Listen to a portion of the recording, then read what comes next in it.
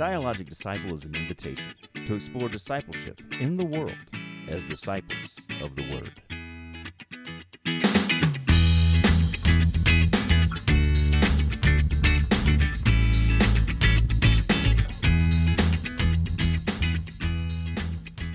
Hello and welcome to the Dialogic Disciple Podcast. My name is James Johnson, and I'm here, as always, with Nick Houston. And today we have a special guest, Sue Allen, the Director of Women's Ministry here at Northside Church. Sue, how are you doing today? I am great. We are doing this on the fly, having a good time. We are having a good time. We actually, Nick and I are sharing a mic today because we couldn't figure out how to get the... We're experiencing technical difficulties. Yes. Yeah, so this may not be the the best situation we've ever been in. Sue, thank you so much for being with us today. This is a conversation that we've been wanting to have, I think, for a while now. Yeah. And I'm glad that we finally have the opportunity to do that. Why don't you start off by telling us a little bit about who you are and your background and how you got to Northside? Okay. I'm Sue, and I got here. We actually moved here in 1995. My husband and I came from Gettysburg, Pennsylvania, and he's the chaplain over at Lovett School. So we were here for 6 years, living in Marietta, actually. So this was not the area where we were. He would drive in and go to Lovett, and then I was having children. We have 4 kids. Came here with a 6-month-old and left here in 2001 with a 2-week-old, a 2-year-old, a 4-year-old, and a 6-year-old. So we moved to go back to be near our family in Pennsylvania, and we just stayed there for 2 years, and Steve was called back to Lovett. So we came back, and we came back into the Vinings area here, and we were looking for a church.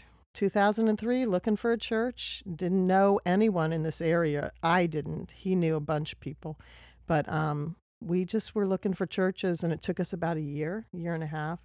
And someone was playing baseball with our son on the NYO team, and they came to this church, and then someone else came to this church, and so we thought, we'll try this church. So we came 2004 in the summer. And the thing that sold me was when I picked up my 2.5-year-old, 3-year-old, I guess then.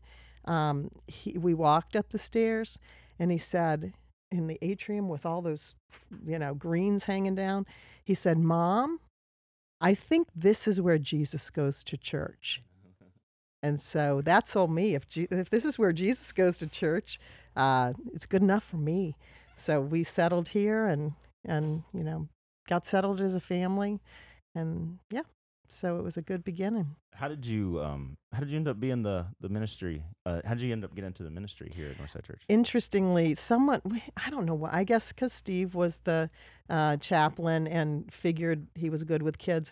We were invited to speak at the kids kickoff that August, and so after that, someone that I didn't really know called and said, I was at the playground with another Northside person, and we kind of think you should be the children's ministry director. And I'm like, I haven't even taught Sunday school. I've never done anything like that. I've never even thought of being in the church. I was a therapist by trade for 10 years, marriage and family therapy, before we had our 4 kids, and I stayed home with them. But I'd never worked in the church or thought of working in the church. And this woman called and said, would you think about it? And I said, okay. And she said, well, at least pray about it. And there was a children's ministry director at the time, so that it made no sense. But within 6 months, that person moved on. And so ended up that I applied for a position in the children's ministry. Catherine Booth came on the same time. We came together, and she and I worked together for a year and a half until the women's ministry director was leaving. And my favorite part of the job with the kids was doing Bible study with their moms. So I thought, let me look into this, see if that's possible, that's the next thing for me. So in 2008, I became the women's ministry director. And after I was hired, the next day, I knew God. I said in my interview, "You guys know me, and if you go in this direction, we're going to have to make a phone call for someone who is going to be organized, someone who is going to be on time, someone who's going to partner with me with the things that I'm not so good at. I'm good big picture, I'm good relationally. I have great vision about how to listen to God and help people to do that, but the details are not my forte." So the morning after I was hired, Krista was in Bible study with me, and I called her at 7:45 the next morning because I'd probably been up since 3. And I called her and I said, "Hey, I was thinking, would you and Chris talk about the possibility of you coming to work with me so we could do this together?" So we started together right from the start in 2008. Because she's everything I'm not, she is, and everything she's not, I am. And so the two of us together are really, really good partners in ministry. That really is a dream team. I've definitely seen that Yeah, come together yeah. in my time here. Yes. I've been here longer than I've been around.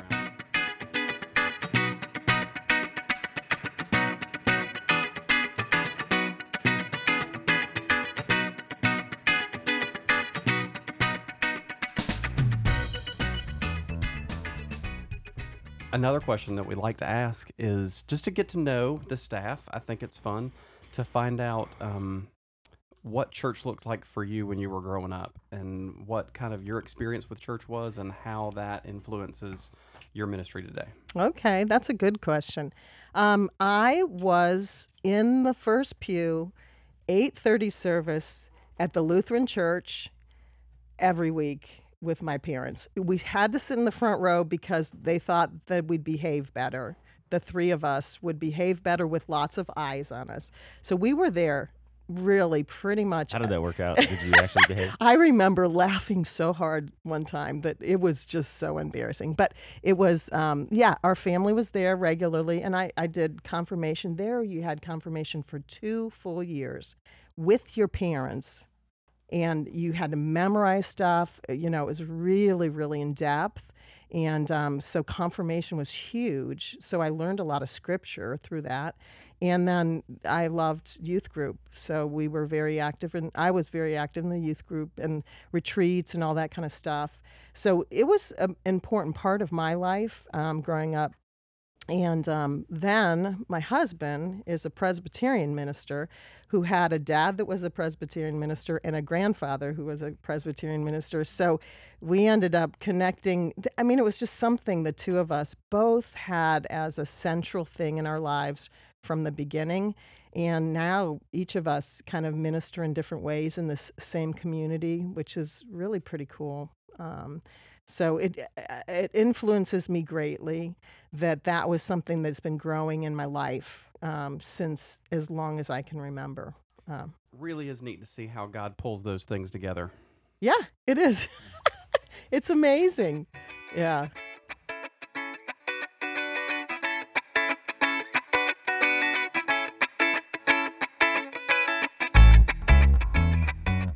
So, Sue, you said that you did therapy Yeah. before, and that doesn't shock me at all. That doesn't surprise me one bit. I wonder if you could talk a little bit about kind of the nature of what you do with the women here, and maybe a little bit about how that therapy background might have been helpful. I mean, how often do you use that in ministry here at Northside? Yeah, that's a good question too. I loved being a therapist. I went in, I was with women mainly, and then I got interested in children, and I was a play therapist for several years. And so to me, play therapy is about following a child's inner person. Like I trust that God knows how to heal, and children, if you can follow them, they will go towards health if they are given an opportunity. So the play therapy was really good for me to look at symbols. What were they teaching me through their play? So I felt like God was a part of my therapy experience. Then now in the church, I think one of my strengths is one-on-one relationship with people. I do a lot of walking and talking with women, and I do a lot of sitting at the bedside when someone's sick, or grief work with people. And it's because I'm not afraid of, I trust God to heal people, even when it looks the darkest. I think I'll walk beside you because I know that there's a valley now, but we're going higher later. You will gain things, and I love walking beside. Um, I see such a gift there because I'm not comfortable doing it. And yeah. it is, I see that, how you're able to walk through that and be a part of a process that I feel so ill prepared for. Yeah. And so it's the gift that God has grown in me, that I feel like it's just natural to be with people on a deep level. And so I love conversations at a deep level. I love one-on-one in small groups, and then I love writing. And my writing is also from that same stream of me learning something every day with God. And then from that place of connectivity with God, I push send, and it goes out to people. And then that springboards them into their quiet time with God and their relationship with God. So it really, the therapeutic nature of the work that we do is very, very important. It's not a surface thing. And we don't do lots of bells and whistles. We do more, really being with, praying for, responding to the prayer needs of people, and then, really talking with, texting with, checking in with. I trust the Spirit to say, reach out to so-and-so, and I do. And it's like, how did you know to reach out? It happens that way a lot, that if we're really listening for the Spirit to lead our ministry, the Spirit's going to do that. And the better listeners we become, the more you just trust it, and you see it all over the place. Because of that, because I saw it enough, I went back and got a 2-year training in spiritual direction at Richmond Graduate University. And I did that, I think it's two or 3 years ago. It was hard because I hadn't been back to school for so long, and I'm dyslexic, undiagnosed, but in the 80s, 70s, you didn't ever really test that. I just have to get myself through school. Well, I have my master's degrees. I did this, and I went back, and I was over my head in Dallas Willard. I mean, Divine Conspiracy, I had to read right away. And I'm like, this is not for me. But because I knew the people on the other side that would be helped by me listening better, by me having these gifts, I knew I had to push through and do really hard things, and got through in that 2-year program. And it has been awesome. It's been awesome. I was not aware that you had done that. I'm wondering what that program involved altogether. I mean, you said it was spiritual direction. What all was that program? I mean, what all did you learn there? What did you engage with? Yeah, spiritual direction is a lot, I think, out of the Catholic Church, out of, kind of the contemplative way of thinking about things. And so I don't think it's mainline church knows much about spiritual direction. But what it really is really, to me, opening up space and time for a person, and together listening to what God is doing in their ordinary life. And oftentimes we meet once a month or every other week. If people are going through a challenging time, sometimes we'll meet more.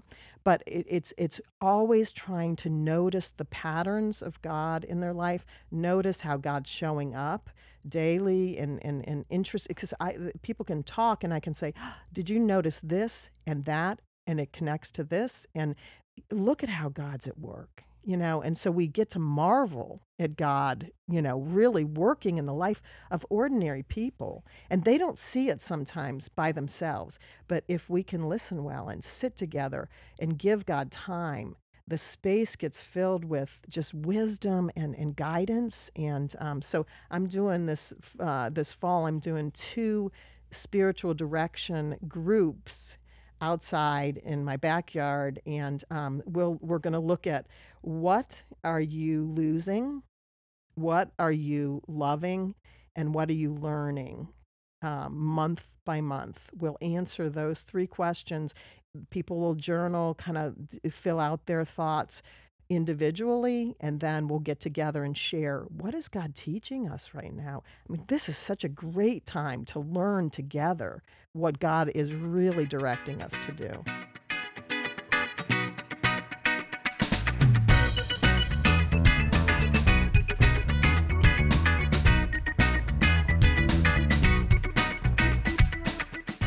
Sue, so it's interesting to hear about the work that you're doing on spiritual direction. I don't know exactly what the right vocabulary to use is, but the conversation we've had in the past on the podcast is about worship and being prepared for worship and how other spiritual practices enable us to really, truly worship. And it seems like you might have some thoughts about how spiritual direction and what we do in terms of directed Bible study or prayer and meditation and worship all fit together in a way where we're really able to get the most out of it. Yeah, I think it's about expectation in some way. I think it's about focus and expectation that you are going to experience God daily. We are all going to, and we can pick up that guidance in lots of different ways. And one of them is worship. I mean, just what happens when we're together in community, learning, singing, being together. Worship is one form. It is one spiritual discipline, is worship and fellowship and all of that. To me, the spiritual direction, people can think about, how do I hear God best? Some people love to meditate. Some people, yoga is a thing. Some people, like for me, if I could give everybody the gift of falling in love with spiritual journaling, that would be my biggest gift to anyone that I meet in my lifetime, because I've write most every day. I've written most every day since I was 25 years old. I have like over probably around 450 or 475 journals in boxes at my house, because what you do is you expect God's with us. God is guiding us. And if we listen well, we can access that power and we can move forward with our lives in a fruitful way, because we're taking the time that it takes to connect. So silence and solitude and connectivity with God. Praying, I pray best when I'm writing. I listen best when I'm writing. And so spiritual direction is born out of the expectation that God's going to speak, and God's going to speak to you in your own kind of language, and finding what that is. And so these Bible studies we do, a lot of times it's talking about, so how are you hearing God? I mean, what helps you? What activities? What people? What opportunities open up your relationship to be able to hear God? Because we have a self-revealing God that does it every day. Are we listening is the question. Are we tuning ourselves into that wavelength or not? And so we can come to worship expectant that God is going to use this time to grow us. So, Jay, I feel like this fits into our conversations about the Holy Spirit on the podcast in the past. And it really is, I got to say, it's a little bit convicting about how much we expect God to show up. And so you feel uncomfortable talking about the Holy Spirit if you aren't expecting God to show up. But it changes the tenor of the conversation if you are expecting an active God to speak. Every moment of every day, right? In some way, shape, or form. And to expect that this God of great variety is communicating with us. And if we can get better and better at noticing the way God is speaking, we can be, then it grows our trust. It grows our relationships, because really we're investing in mutual relationships that God grows up within. And, the Holy Spirit in you and the Holy Spirit in me have a great conversation. That's what happens in my living room where I teach.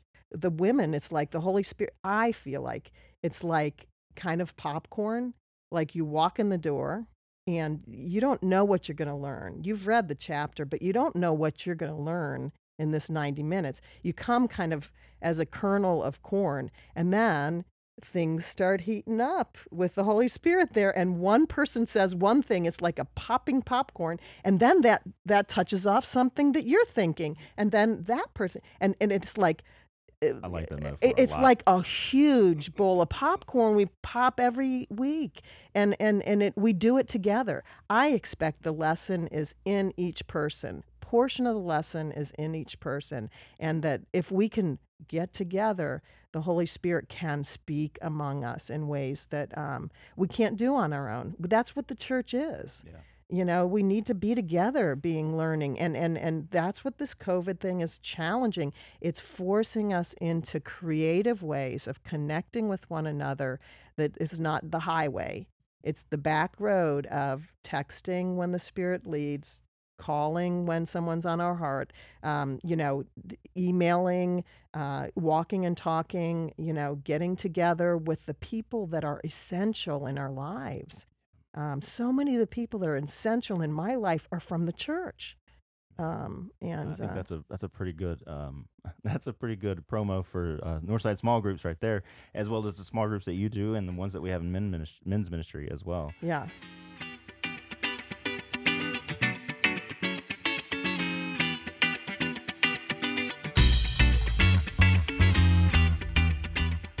So if you had to pick one spiritual discipline, it sounds like you would pick spiritual journaling. I would pick journaling, hands down, because that's how I hear God best. Do you ever go back and look at your old journal? I do. It's one of my favorite forms of exercise. Get on an elliptical, open up to whatever year of my life, and I can be in tears reading, because it is firsthand. It is my rawest emotions. And I can get back to being an overwhelmed, 40-year-old mom with all these little kids crawling all over me, and I can't get a breath. I got to tell you, I taught my little kids how to journal because I needed to do it so bad when I was a mom, because it was my lifeline. So I have many journals where, in that age, I'm writing on one side and the other person has little scribbles on this side. And I'd go, okay, are you done? Are you ready? Let's turn the page. And I did that when they were little. And then very soon they'd want their own journals. So they would get their own journal. There are many journals at our house where it's just scribbled. They don't even know how to write. If we could figure out a way to interpret that scribbling. It was so great. It was so great. And I kept them. I have them in their awesome. boxes. That's amazing. But the other thing, my favorite story about journaling, though, is my 5-year-old had her little friend over, Kate, when we lived in Pennsylvania. And Kate came. There was like a ruckus in the living room, these 2 5-year-old girls. And I'm like, and Kate comes traipsing into the kitchen where I am. And I said, hey, Kate, what's up? And she goes, Tessa's in there doing her diarrhea. And I am like, in my heart, I am laughing like that. And I am thinking, this is a perfect word choice. Yeah. I mean, like, you think diary, but this really, when you are really spiritually journaling, when you are pouring yourself out to God, it is more like diarrhea sometimes. It's like getting the refuse out of your system, and it has a place to go. God just kind of catches it all. It's amazing. That's amazing. I don't know. You might want to cut that out. No, that's definitely staying.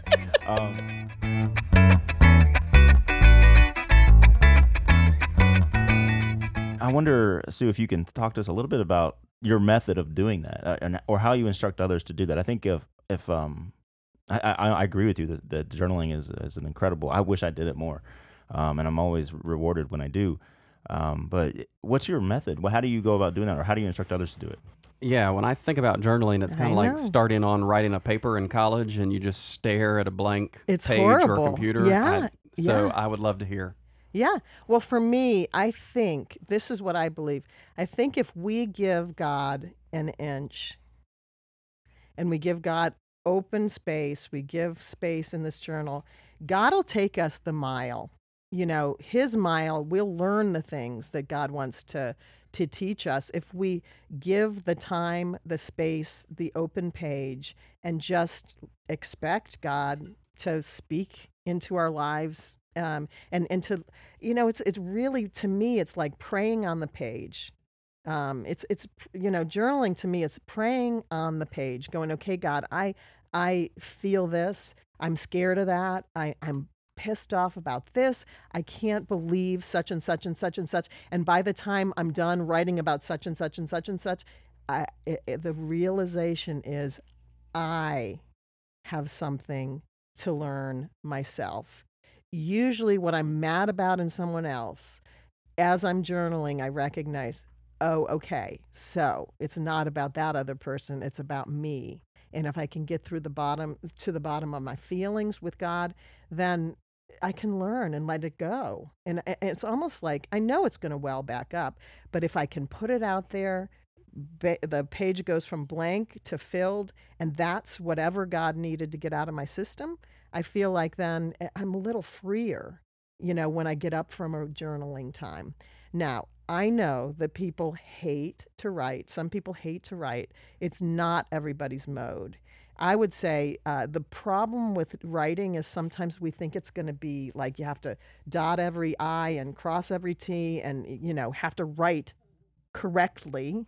Of course. Instead of, I doodle sometimes. I will do my grocery list in the middle of my prayer time with God. I'll do scriptures. I'll do, sometimes you use colored pencils. Sometimes Have you ever tried to do like an audio journal, like maybe record your thoughts? I wonder if that might be an option for people. That would be. Some people do that. Some people do it on the computer too. They'll keep it. They're easier, if they're writing on the computer. To me, I need the pen. I need the paper. I need to see it go from blank to full. And the reason for me is I am dyslexic. I am ADD.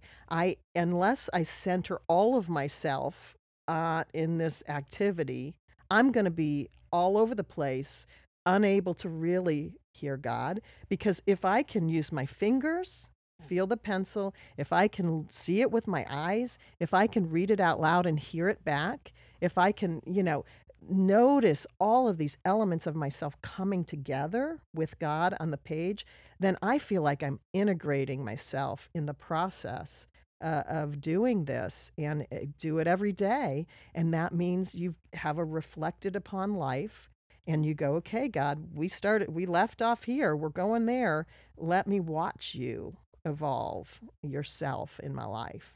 So to use journaling as a part of a spiritual discipline, to be something consistent about, a routine that you're in, is it a set amount of time, a set time of day? Is it a regular, like, you know me? Well, that's why I'm asking the question. No. I'm really curious. Yeah. Like, No. can you journal at 4 a.m. or at 8 p.m.? Yeah. Yeah. I can journal anytime that because God has always woken me up in the middle of the night. That is that's when no one needs a wife or a mommy. I mean, for the years, I would write in the middle of the night because it was quiet, it was dark, it was just me, and God and I just got that time together, and it's my lifeline. And it's really, but that God captured me that way.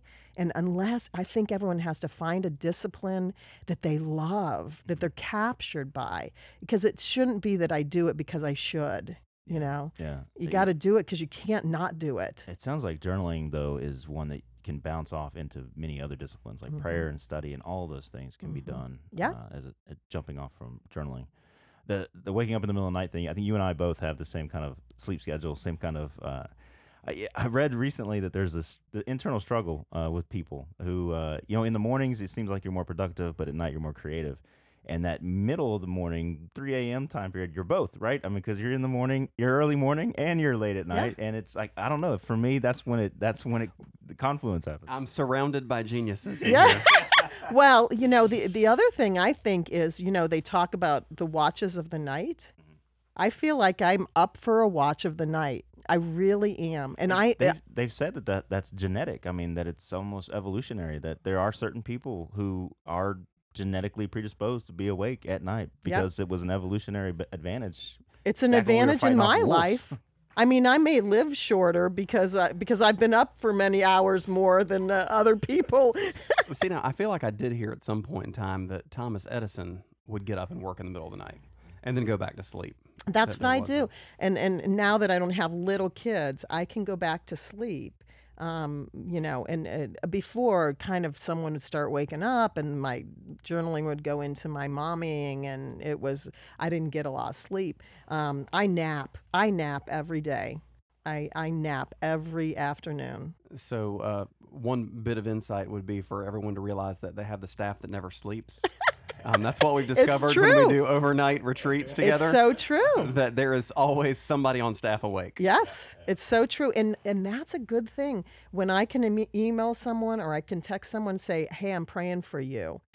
God had me up praying for you. And they feel cared for. There's a caring that people, when someone's taking the night shift. The night shift, yeah. It's awesome. I would not change it. Would you change it if you could? There have been times in my life that I have wanted to change it. I've tried actively to change like my the way that my sleep patterns or whatever. But what I realize is I can just live on less sleep. I actually don't need as much sleep as maybe other people do. Me too. I don't find that I need that much. I do remember staff retreats when basically like I would hand the baton to you. All right, it's 3 a.m. I'm going to bed. We So got on there the you dock. go. There you go. Okay, all right. Your turn. Yeah. Oh man.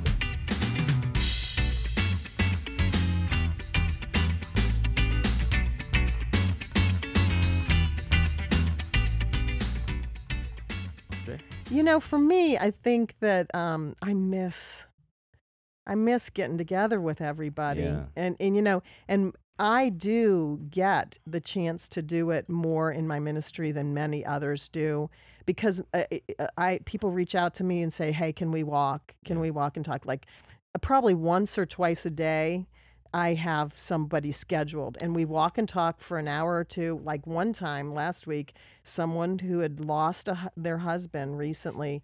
It was the first time I got to see her, and she was ready to walk. She was ready to talk, and we walked and talked for an hour and a half, and then I stayed for 2 more hours in her garden, and it was so amazing. 3.5 hours of really being, just learning together about this process of grief. It was beautiful. It was a God-given thing. And you know what? I feel like the best use of my time is when I'm feeding someone and they're feeding me at the same time. And it's this mutually beneficial thing, because I want to learn about the grief of somebody else. I'm curious about how is she getting up in the middle of, how does she get up in the morning after, how does she go to bed? I've never been through that amount of grief. And so I want to learn from her so that if and when, because it will, happens for me, I want to learn from other people how they're getting through. And usually it is about really deepening their faith and trusting that God is getting them through somehow. And you said this before, but that's exactly what the church is for. I mean, that's what we're here for. And I was doing a study on 1 Corinthians right now, and that's what Paul is all about. He's all about how the church is, where the Spirit is poured out. Like when you really want access to the Spirit, it's the church that you go to. And I don't mean the building. I mean just another Christian believer, right? So true. I hear that's what you're describing. And I just was reading in Matthew about, the first time church is used in Matthew is when Peter, they get him away. He takes the disciples away to Caesarea Philippi, or however you say it, and it's like a place where there's all these pagan gods, all these other things going on, and he takes them away and he says, "Okay, so who do you say?" Firstly, what are people saying about me? Who are people saying that I am? And then he'd say, they list off, some people think this, some people think that, and then he narrows it down to who do you say I am? And Peter, has an answer. Always the one to run in first, right? Yeah, but he has an answer. And Jesus says, that was not anything you learned from any human being. That is not anything you were taught by anyone else. That came directly from God. And that revelation, this self-revealing God, is what I'm going to build my church on. Yeah. So I think both, yes, this is the Messiah, this is the Redeemer, but we not only have a Savior, we have a God that is, guiding us day in and day out, a self-revealing God that if we learn to listen, our life is going to be filled with joy, filled with, power. Right. There's going to be healing that happens. Yeah. I love this idea. I love the idea of. I mean, I love the reality of the self-revealing God and how God works that way. We were talking about this earlier in Bible study about the paradox of faith, where in order to believe in God, God has to be revealed to you, but God can't be revealed to you unless you already have faith. And there's like this kind of, not quite like that, but you can't believe unless you're given faith, and you can't be given faith unless you believe. And really, the only thing you have to do is get out of the way. The way that you're describing, I think that's what I'm hearing, and what you're describing is basically, getting out of the way of God and letting God reveal God's self. Right. And also being a good listener. We can train ourselves in listening. We can't make God reveal God's self. How would we do that? That's, to me, has been my life goal, is trying to learn, how do I interact and really have this God guide my life? And it comes from conversations with other believers. It comes from my journaling. It comes from the opportunity to really walk around and look at how nature works.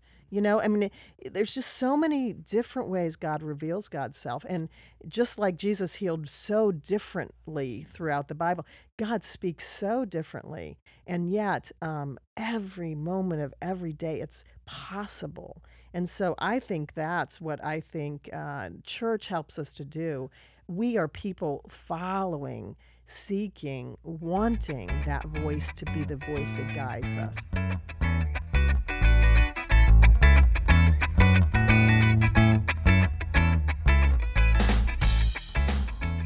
Let me ask you, since I feel like you have the wisdom here. I know that you do. So, we do live in a world that's full of distractions, right? We got a lot of things to listen to out there.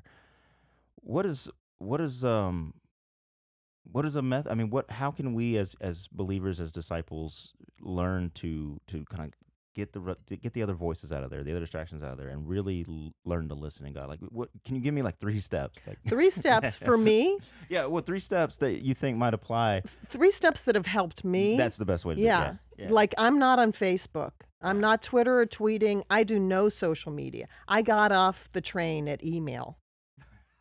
I do no technology. 1998? Yeah. Whatever year that was, I email.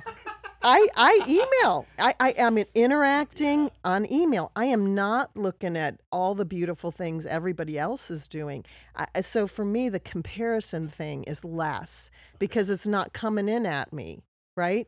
And if I choose to turn on the news, I will watch different types of people. I want to watch both conventions, right? I want to hear, because to me, I'm curious about people, and but as I'm interacting with, the world around me, I'm always thinking, okay, God, what do I learn from this? How do I ground myself in you in the midst of all this? Because, God's the same yesterday, today, and tomorrow, and he's revealing more and more of himself to us over time.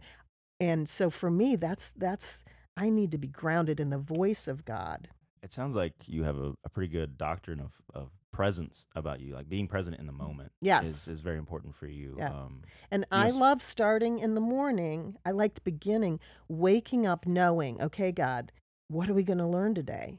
I mean, there's an excitement of waking up in the morning and doing that. Even if it's 3 a.m, even if it's, early, I'm like, yes, let me figure out something that you want me to learn. I really do love this combo of Sue and James in the room and the different things that I've heard y'all say over time. One of my favorite things that James has said, and I don't know where he got it from, but it's good, so it must have been somebody else. And that is that you're practicing to be somebody, or you're practicing to be something. So what are you practicing to be? Mm-hmm. And then hearing Sue come out with, making time for God, being intentional about having a space and believing that God is teaching you something and you're trying to learn something. And there's definitely this sense of, with those two thoughts combined, that are you practicing to be a person who listens to God? Are you practicing to expect God to be present, or not? Mm-hmm. Mm-hmm. And so hearing you say, I'm not on social media, I stopped at email. I know so many people who are so consumed with all the stuff that you've got to do. Mm-hmm. I mean, we've talked about this culture of busyness. Mm-hmm. Have we done that on the podcast, James, or was that just incidental? I'm sure we have some. Well, and also, isn't this a great time to have our distractions be limited? Like no sports. I mean, my husband was so sad. This would have been the first football weekend for college, and he's like, "Oh my gosh, what are we going to do?" I mean, we're going to do great things my gosh. in place. Yeah, Sue, just as last night the power went out at my house, and it was out for like 3 hours. So much so, this is how desperate it was. I went to bed. Oh my gosh! At like 11:30, I went to bed because I was like, I literally have nothing to do. My computer is out of power, and my phone's about to die, and I can't. I had no candles. I was in pitch black darkness. I was like, can't read, can't do anything. Like literally just went to bed because. And then I woke up at like 3 a.m. when all the lights came on all of a sudden, right? Yeah. And I was like, oh, wow, okay. But I had a moment of recollection or reflection there as I was sitting there in the dark. I was like, this is really sad. Like, I picked up my guitar and played it for a little bit in the dark. I did that. But it's really sad that I can't bring myself to do something, find something, this would have been a perfect moment to just sit there in prayer, right? And yeah, interesting you say that because I've heard, and this may be our wiring, I've heard of something called second sleep, and it's like the Amish or Mennonite or something. They would go to sleep when the power was out because there's no power. When it got dark, they'd go to bed. And then they'd wake, God would wake them in the middle of the night. They'd put on a candle and they would do the quiet time in the middle of the night. And then they'd go back to bed and they'd wake when the sun rose. And so they were very oriented towards the dark and the light. And I feel like internally somehow I'm very oriented to the dark and the light and recognizing, when I wake up in the dark, there is something for me, and I love to turn on the lamp and just sit and journal. And what is it, God? Yeah. With my Bible, with my journal, we use that metaphor a lot, the light and the dark, when we're talking about spiritual terms, and Jesus uses it a lot in the Gospel of John. But we live in a world now where we never have to live in the dark. Yeah. So I want that metaphor is, I don't know if it's lost power, but people who embody it, like you've talked about in like the second morning, second whatever, second sleep, second sleep. People who embody it, that metaphor takes on a little bit more power, I bet, in being embodied like that. But for people who never live in the dark, the dark is never valued, I guess. Right. Right. And there are treasures that only are found in the dark. I mean, and that's the thing that I learn with people who are grieving, with people who are struggling with depression, with people who are in the midst of an addiction and really wrestling with it. There are treasures I know. If I can be with them, we will discover treasures that only come in the dark. And those treasures are things that we can bring up and out into the world, and others benefit from it. You think about the time that we're in right now during this pandemic as being a dark time for a lot of people. I wonder what treasures are out there, They're right here. Yeah. They're at our fingertips. Are we excitedly open to what is it that we are going to learn from this? Well, I mean, Nick, we were even just saying some of the methods that we're learning to teach and learning to connect, we might want to keep some of them. Oh yeah, there's definitely things we've done, through the course of the pandemic to, adjust the way we're doing ministry to still touch, it include reaches out people. to more people. Yeah, and it's gone even further. I mean, we have people all over the country tuning in and doing worship and Bible studies and things because everybody's at a distance. I had somebody tune in from Ireland to Bible study last Monday. It was Awesome. amazing. Yeah. That's so fun. Yeah. So there's absolutely things that we've kind of been pushed forward to learn through this process that I could see keeping up doing because it's another way to reach people. Well, and you know that it's been said that this pandemic's not a disruptor, it's an accelerator. So the direction we were going is really just being accelerated. And God is wanting to do big things, healing things, important things with us. And if we can let go of the fear and trust that God is doing amazing things, instead of going, oh, we're in the middle of a pandemic, Right. going, my gosh, I get to live through this pandemic. It's almost, I think just my experience last night when the lights got shut off on me, that's kind of, in that moment, you can make a decision to be like, well, all right, I guess, Woe is me. Woe is me. Or you can say, well, there's, maybe something's trying to get my attention. What have I not been paying attention to that I was Yes. being distracted, and not seeing? I think we've done a lot of that at Northside Church, and really across the nation. We've seen some things that we weren't paying attention to before. Sure.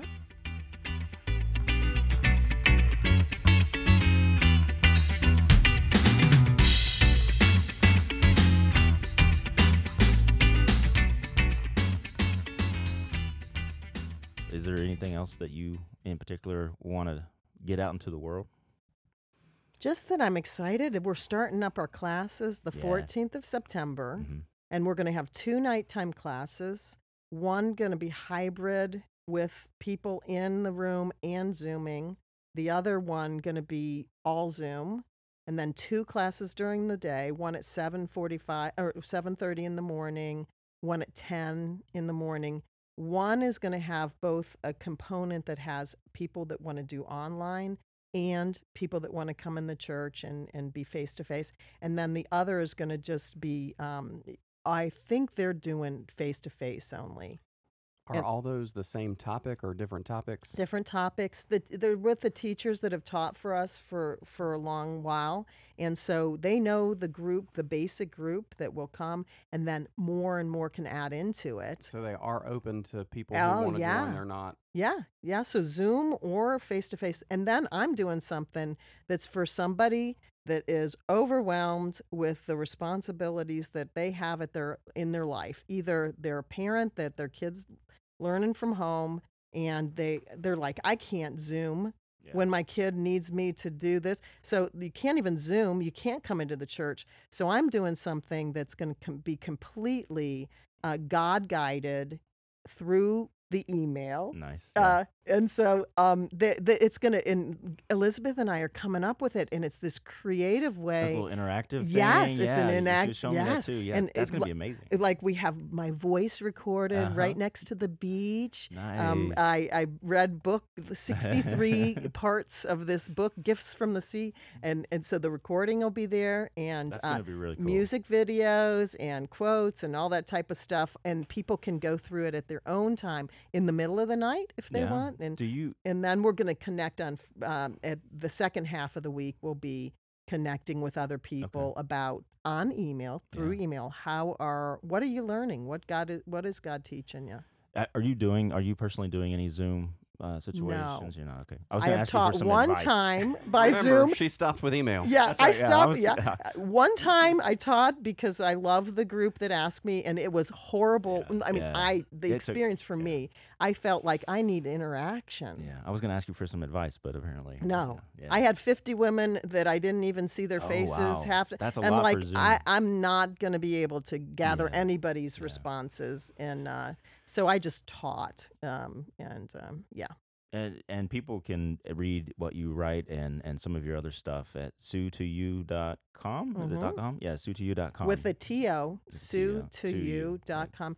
And yeah, so I write every morning. God teaches me something every morning. we have a bunch of guys who listen to Yeah, your, yeah. who watch, who read your yeah, your and they Dave put, and devotional. everyone then sends it out to their friends and family. I mean, it goes out to like 3,000 people. Yeah, that's And awesome. again, Yeah. throughout the nation Yeah. and the world. I have this woman that keeps up from Norway and many from Canada. So interesting. Is the podcast reaching 3,000 people, Jay?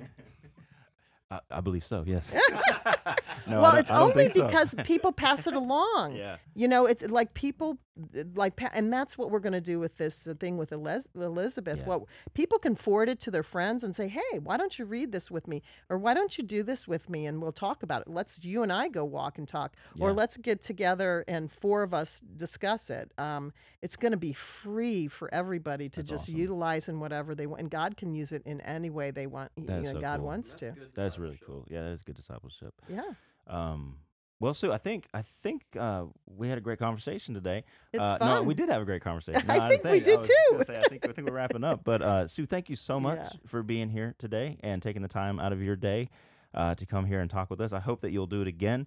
Anytime. We have a few different series planned for later this year that I think your voice would be absolutely key to hear. We're going to do a series on the spiritual disciplines, which we talked about before, and to have you come back and talk a little bit more about some spiritual disciplines that have been fruitful for you, I think would be great. Right. Nick, you have anything you want to say? That's a good podcast right there, James. Nick approved. Well, Sue, thank you so much. Yes, this was great. Thank you, guys. All right, Northside, we'll see you next week.